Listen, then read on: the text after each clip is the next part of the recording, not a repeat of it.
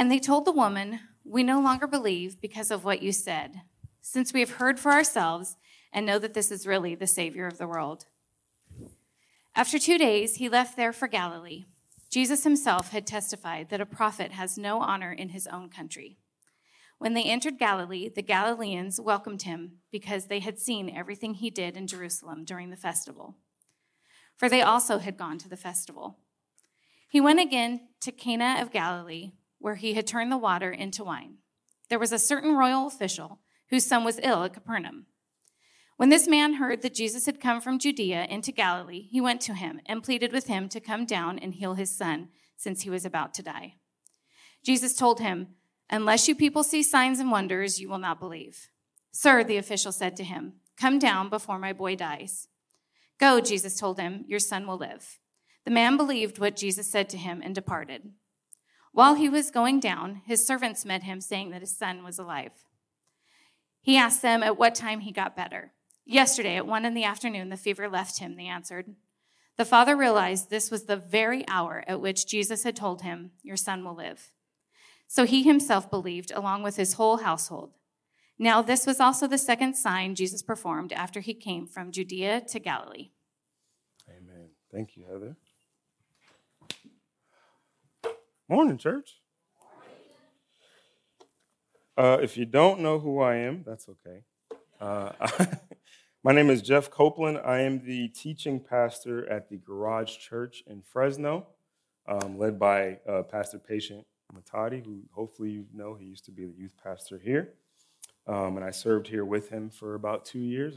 It's great to be back, man. It's really good to see you guys. We are in John chapter 4. If you have a Bible, you're going to want to keep that open. Okay, we're going to be 42 to 54. We're going to live in there for the next so many minutes. I'm not really sure how long, but last service it wasn't that long, so hopefully it's a little bit longer. I don't want to keep you guys too long, but we'll see where we go. So before we jump into the story, let's talk a little bit about the author of this gospel, John, the apostle. His perspective is the most unique compared to all the other gospel writers. So John is writing last. He actually is writing this, we believe, around 90 A.D., still the first century, decades after Jesus has left and gone to heaven, and decades after the other three, Matthew, Mark, and Luke, have written their gospels. So John has not only had their gospels, but he's also seen a lot of things. Okay, he's an older man. He's been with the church for pretty much most of his life. He has seen, persecution happen. He's seen what Paul did. Okay, you see Paul go on all these missionary journeys and speak to the Gentiles, and he's seen Gentiles actually receive the Holy Spirit and come into the church. So he sees the whole perspective. It's not limited to what the first gospel writers had, which was, okay, the church was mostly Jews, and then all of a sudden we got a couple of Gentiles coming in. It's kind of weird. Okay, John's able to see the whole picture. He's seen all of Acts take place. He himself is actually suffering from persecution. He actually dies exiled on an island by himself because of his faith and his following in Jesus. And so that is why he actually includes these stories about non-Jews, like the story you guys read last week with the Samaritan woman. Those are non-Jews. This story today, we're going to be reading about this royal official. He was not a Jew. And then even later in John 10, Jesus actually talks about there's sheep that are these other sheep that are not a part of the sheep. And he's actually talking about us. Unless anybody in here Jewish, if you are, that's great. But for the rest of us who are not Jewish, he was talking about us. We get to be included, right? That is why early on in the beginning of the book in chapter 1, he says he came to that which was his own. He's talking about Jews. Jesus is a Jew. He comes to his own people, and most of them reject him. Yet to those who did receive him and believe in his name, a.k.a. us, he gave us the right to be called children of God. And that's why you have in verse 42 these non-Jews saying, he has come, he is the Savior of the world, not just the Jews. That is amazing news. I could probably stop right there. We could say, man, I'm not going to, though. Okay? So this is great. Now, before we continue getting into the story that we're going to get into, I think it's really important to understand our current cultural moment. Carl said last week that you don't need to make the Bible relevant. I agree with that. I think in order to understand how relevant the Bible actually is, we need to first understand the cultural waters that we are swimming in. Okay? This is called cultural discernment. There's actually like seminaries who are giving degree programs on this cultural discernment because it's such a big issue. Our culture that we are in is unique. Now, it's not new. Like, a lot of this stuff has been going on even as we're going to see in this story 2,000 years ago. Like, I heard it said that new news is just old news told to new people. So we are the new people. And the devil has been using a lot of the same tactics forever. But I think it's really important to recognize the air that we are breathing. Okay, it's called cultural discernment. It's vital to our discipleship. So 3 kind of ideas about this. So first of all, we have transitioned from a should culture to a could culture. Let me explain. So a should culture characterizes itself based on discipline, values, rules, and following authority. You listen to authority. A lot of the culture that we read in the Bible is coming from a should culture. These are things you should do. These are things you shouldn't do, right? And both, just so you know, both politically left and right lived in a should. They just have different shoulds and should nots, right? Now, we have shifted, unfortunately, to a could culture. That means that it's all about what we could do. It's about possibilities. It's about options. It's about freedom. It's about a lack of commitment and a rejection of authority. I mean, literally, we tell you in the morning, hey, you could have been anywhere this morning. That is the motto of the culture. You could be anywhere, right? So instead of us being oppressed with a bunch of no's, no, you shouldn't do that, yes, you should do this, we're actually oppressed with a bunch of yeses, right? So yeah, you can follow Jesus, but you can also do this. You can also go here. You can also watch this. I mean, think about Netflix. There's an endless amount of options. Like literally, I'm on episode 3 of Outer Banks, season 3 right now. It just came out. I'm like, oh man, Outer Banks is out. Like, who cares? Why is that important? But we are just bombarded with options. You can literally scroll endlessly on social media. There is an infinite amount of videos on TikTok. It'll never run out. That is the could culture. Think about all the things you could be doing. Because of that, you actually cannot commit to anything because that'll limit your options, right? So I can't go to church every Sunday. That's taking away my options. I'll go once a month, maybe twice a month, which is actually the average amount of attendance that we see in the church today in America. If you're a good Christian, you go once a month. If you're amazing, you go twice a month, right? But you got to keep your options open. And that leads us to the 2 most used tactics by the enemy. So he oscillates between persecution and seduction. Now, both of them are bad. Persecution, the funny thing about it is every time you read about it in the church, persecution always causes the church to grow. It always does better when it's persecuted, when there's oppression saying, hey, if you worship Jesus, we're going to kill you. You don't have time for denominations. You don't have time for I don't know if I agree with you on that theological point. We're about to die. We don't have time. I follow Jesus. All right, cool, we're with it. It actually leads to genuine discipleship and genuine growth. I mean, right now, the church in China especially is getting crazy persecuted. They don't have time to be Baptist and Presbyterian. They got to be following Jesus, or that's it. So it always leads to growth. Read the book of Acts. We wouldn't even be here if the Jerusalem Jews who were Christian hadn't been persecuted and had to leave Jerusalem and go out and spread Christianity to all the Gentiles. Paul wouldn't even done what he did. We would not be sitting here right now if it wasn't for persecution. So yes, persecution is a problem. We should be watching out for it. And it is happening in our culture. We are being persecuted slowly for our faith. But a bigger problem, in my opinion, is seduction. Seduction creates things to compete with God. So yes, you can worship Jesus, but you can also worship Netflix. You can also worship, social media. You can also worship all these other things. There's so many options that you are seduced by, and it's about distractions. We are inundated with distractions. I mean, literally right now on my tablet, I have a bunch of notifications that I'm like tempted to look at while I'm preaching. That's a problem, right? And it's all about escaping reality. We watch all these fantasies about nonsense all day, binging it. I mean, Netflix has made it so easy. I'm sorry I'm attacking Netflix a lot, but it make it so easy. They'll just skip to the next episode, skip the intro. They're just like, keep watching, stay on here, right?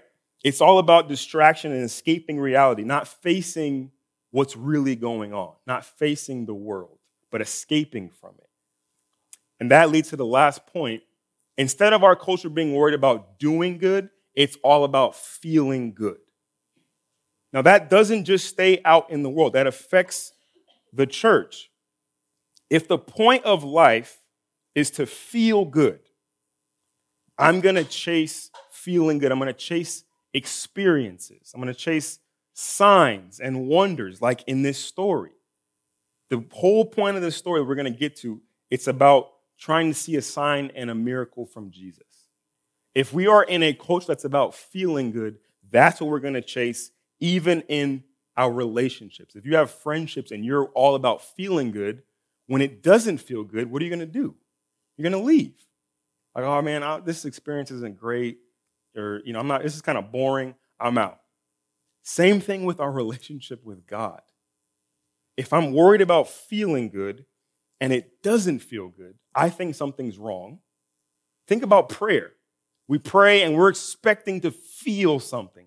When we don't feel something, we're like, oh, I must be doing it wrong, or God's not listening, or he must not be real, or, ooh, what's on Netflix? Like we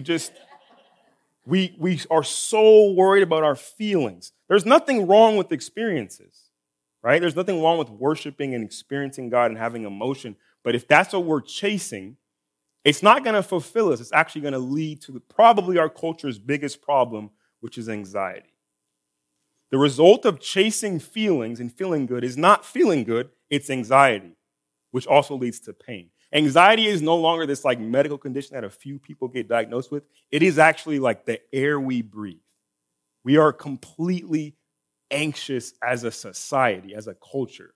I mean, news headline, everything is about creating anxiety. We are just so anxious because, okay, well, I tried this, it didn't work. Let me try this option. I have so many options to choose from.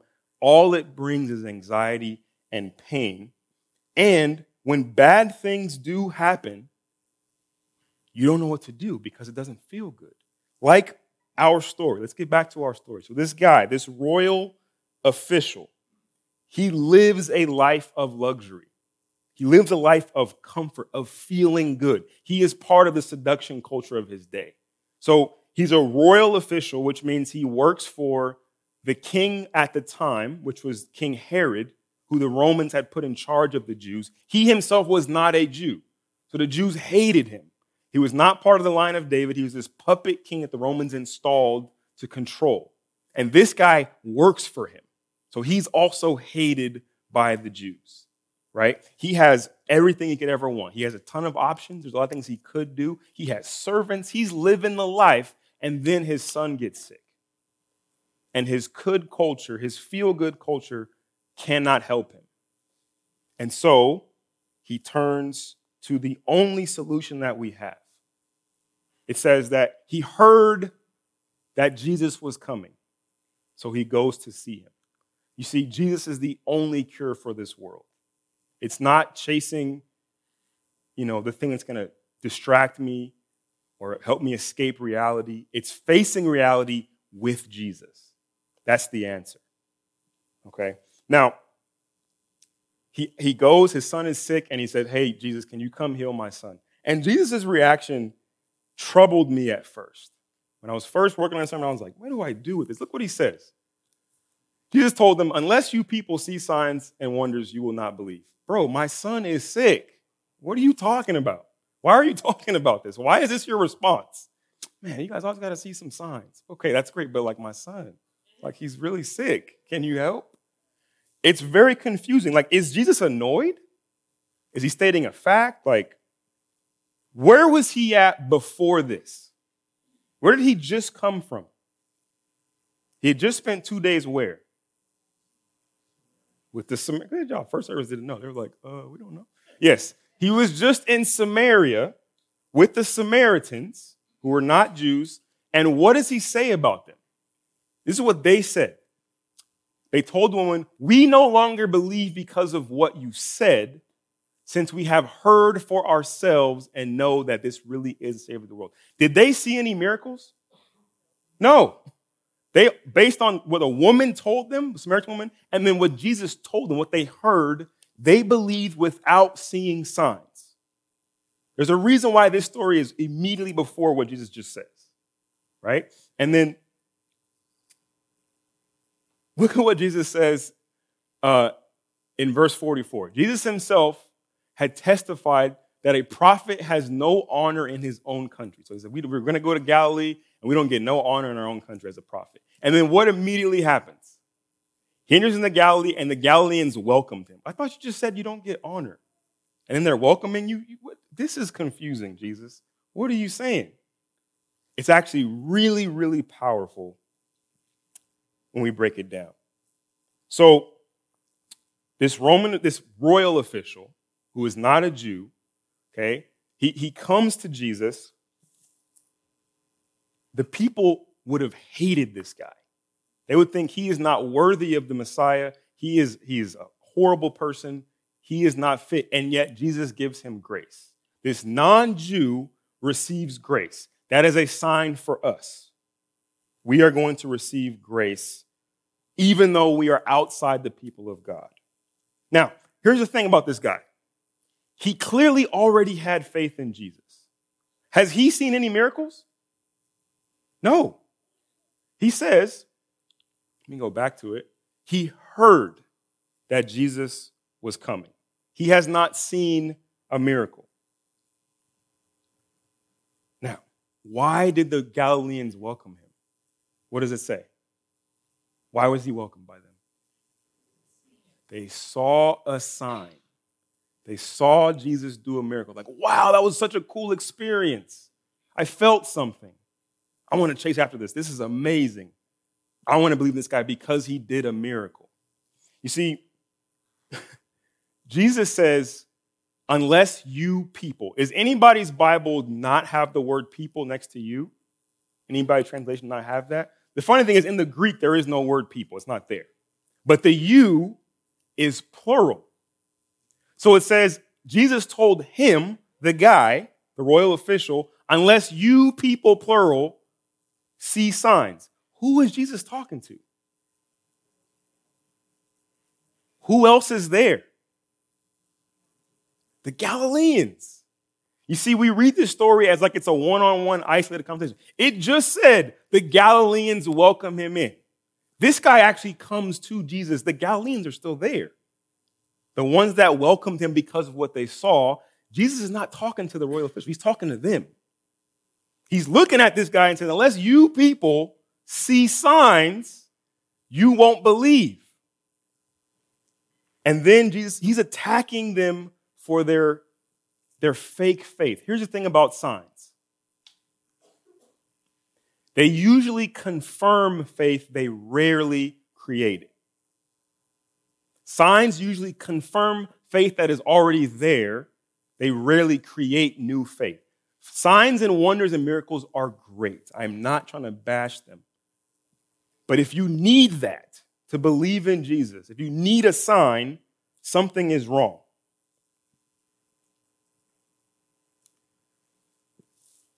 The guy says, sir, Jesus, can you just come? My boy, he's dying, man. You're doing all this talking. He's about to die. Come with me. Does Jesus go with him? No. He says, go, your son will live. He refuses to actually go because if he would have gone, who would have came with him? The Galileans would have, he's about to go do nothing. Let's go. It's going to be a cool experience.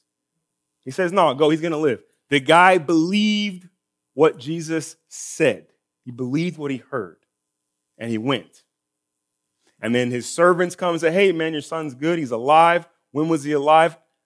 when Jesus said, your son will live. Look, Jesus doesn't say, your faith has healed your son, or I have healed your son with my power. He just says, he'll live. Go. Now, did Jesus heal his son? Yes. Is this a miracle? Yes.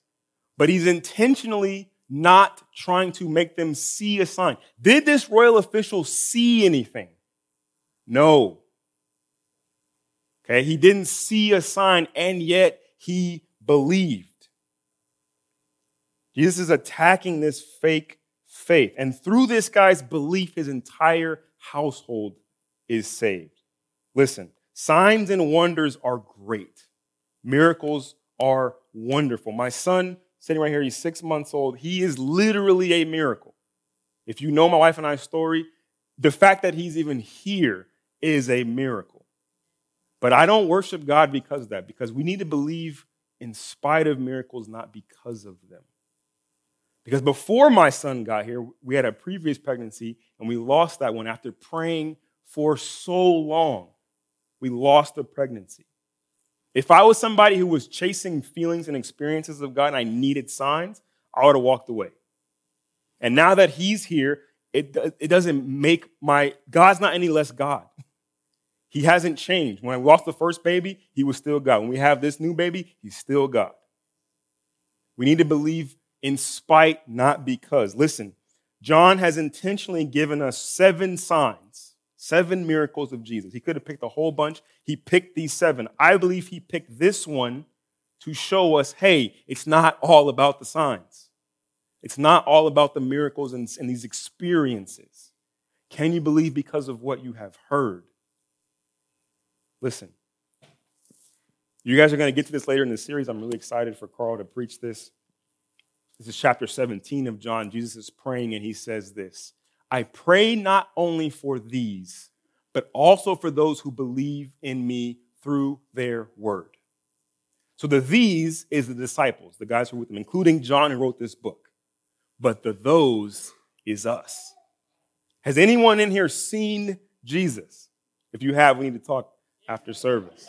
Okay, because what did he look like? Anyway, no, most of us in here, we have not seen him. We believe because of what the disciples and the apostles said to us through this book. We believe because of what John has written, who was with him. We haven't seen it. We believe based on hearing. If we require a sign from Jesus, he's annoyed by that. Yes, I will do miracles. Yes, I will do signs, but you shouldn't need that. Believe because of what you have heard.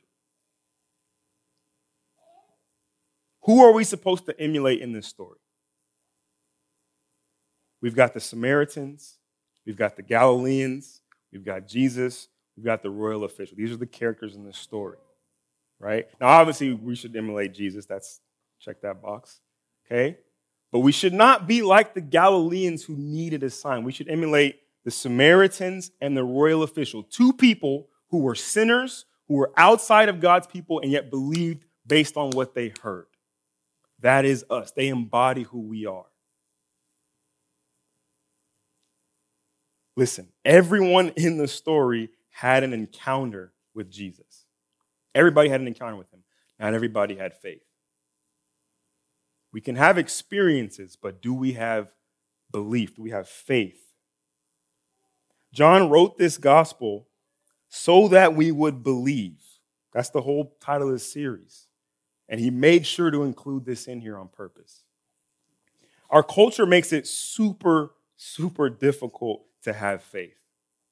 It's all about seeing what you believe, right? We haven't seen it. Can we still believe? We have so many options and distractions and loyalties that compete with Jesus. Can we remove the noise and hear his word? I was talking to somebody after service, and they said, yeah, man, sometimes it's really hard to hear God's voice. And I wish you would speak louder, what they said. And I said, well, God's voice is like a crystal clear lake. You can see all the way to the bottom. That's his voice. And what we do is we take things like Netflix and social media and podcasts and all this stuff. We throw it in, it hits the bottom and kicks up a bunch of sand, and now we can't see. God's voice has not changed. He's still speaking the same volume, but we've added so much noise, we can't hear him. Can we remove the noise that's competing with him so we can actually hear his voice? And again, we can't chase feeling good. Because I have to ask myself every day, do I worship God or do I worship my experiences of God? There's a difference. Do I worship him or my experiences of him? Do I worship him even when it doesn't feel good? Do I pray even when it doesn't feel good? Do I believe in him? Do I trust him even when things are bad, when it's not feeling good?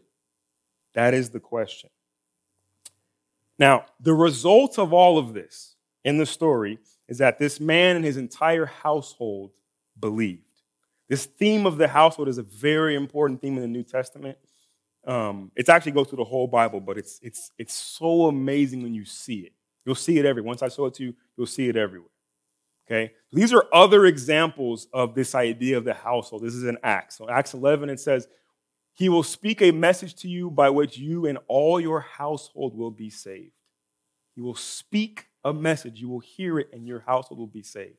He brought them into his house and set a meal before them and rejoiced because he had come to believe in God with his entire household. Last one, 18:8. Crispus, the leader of the synagogue, believed in the Lord along with his whole household. Many of the Corinthians, when they heard, believed and were baptized. Now, this idea of household, this word household in Greek is oikos. Carl talks about it a lot. It's what he says as your huddle. It's actually where that idea comes from. Now, for us, our huddle is the 8 to 15 people that we are in close contact with. For the people in the Bible, the household was so much more significant. It was your entire source of identity and loyalty. It wasn't just your immediate family. It was extended family. It was people in your neighborhood, people you did business with. It was like your entire community was your household. And that was the thing that demanded your absolute loyalty. And so Jesus is coming in. Part of the reason he's coming is to save households, oikos, but not just save them. He's here to take them to another level. Look at Ephesians 2:19. So then, you are no longer foreigners and strangers. That's us, Gentiles. We're no longer away from God's people. We are now fellow citizens with the saints and members of God's household. See, God is here to make a new household, a new family. That's why in chapter 1, he says you have the right to be called children of God. That's family language. He calls himself our Father. That's family language. In John 3, he tells Nicodemus, you must be born again. Every single person is born into a what? A family. When you're born, you get a name. So if we're born again, we're part of a new family and we get a new name. It doesn't matter who we used to be before and what we used to be loyal to before. He's calling us to a new loyalty, a new family. It doesn't matter. You all in here are my family now. Even if we look completely different, you are my family. And that is amazing. We got to remove the distractions, the things that are competing with this idea, and remember that we are part of God's household. Amen? Let's pray.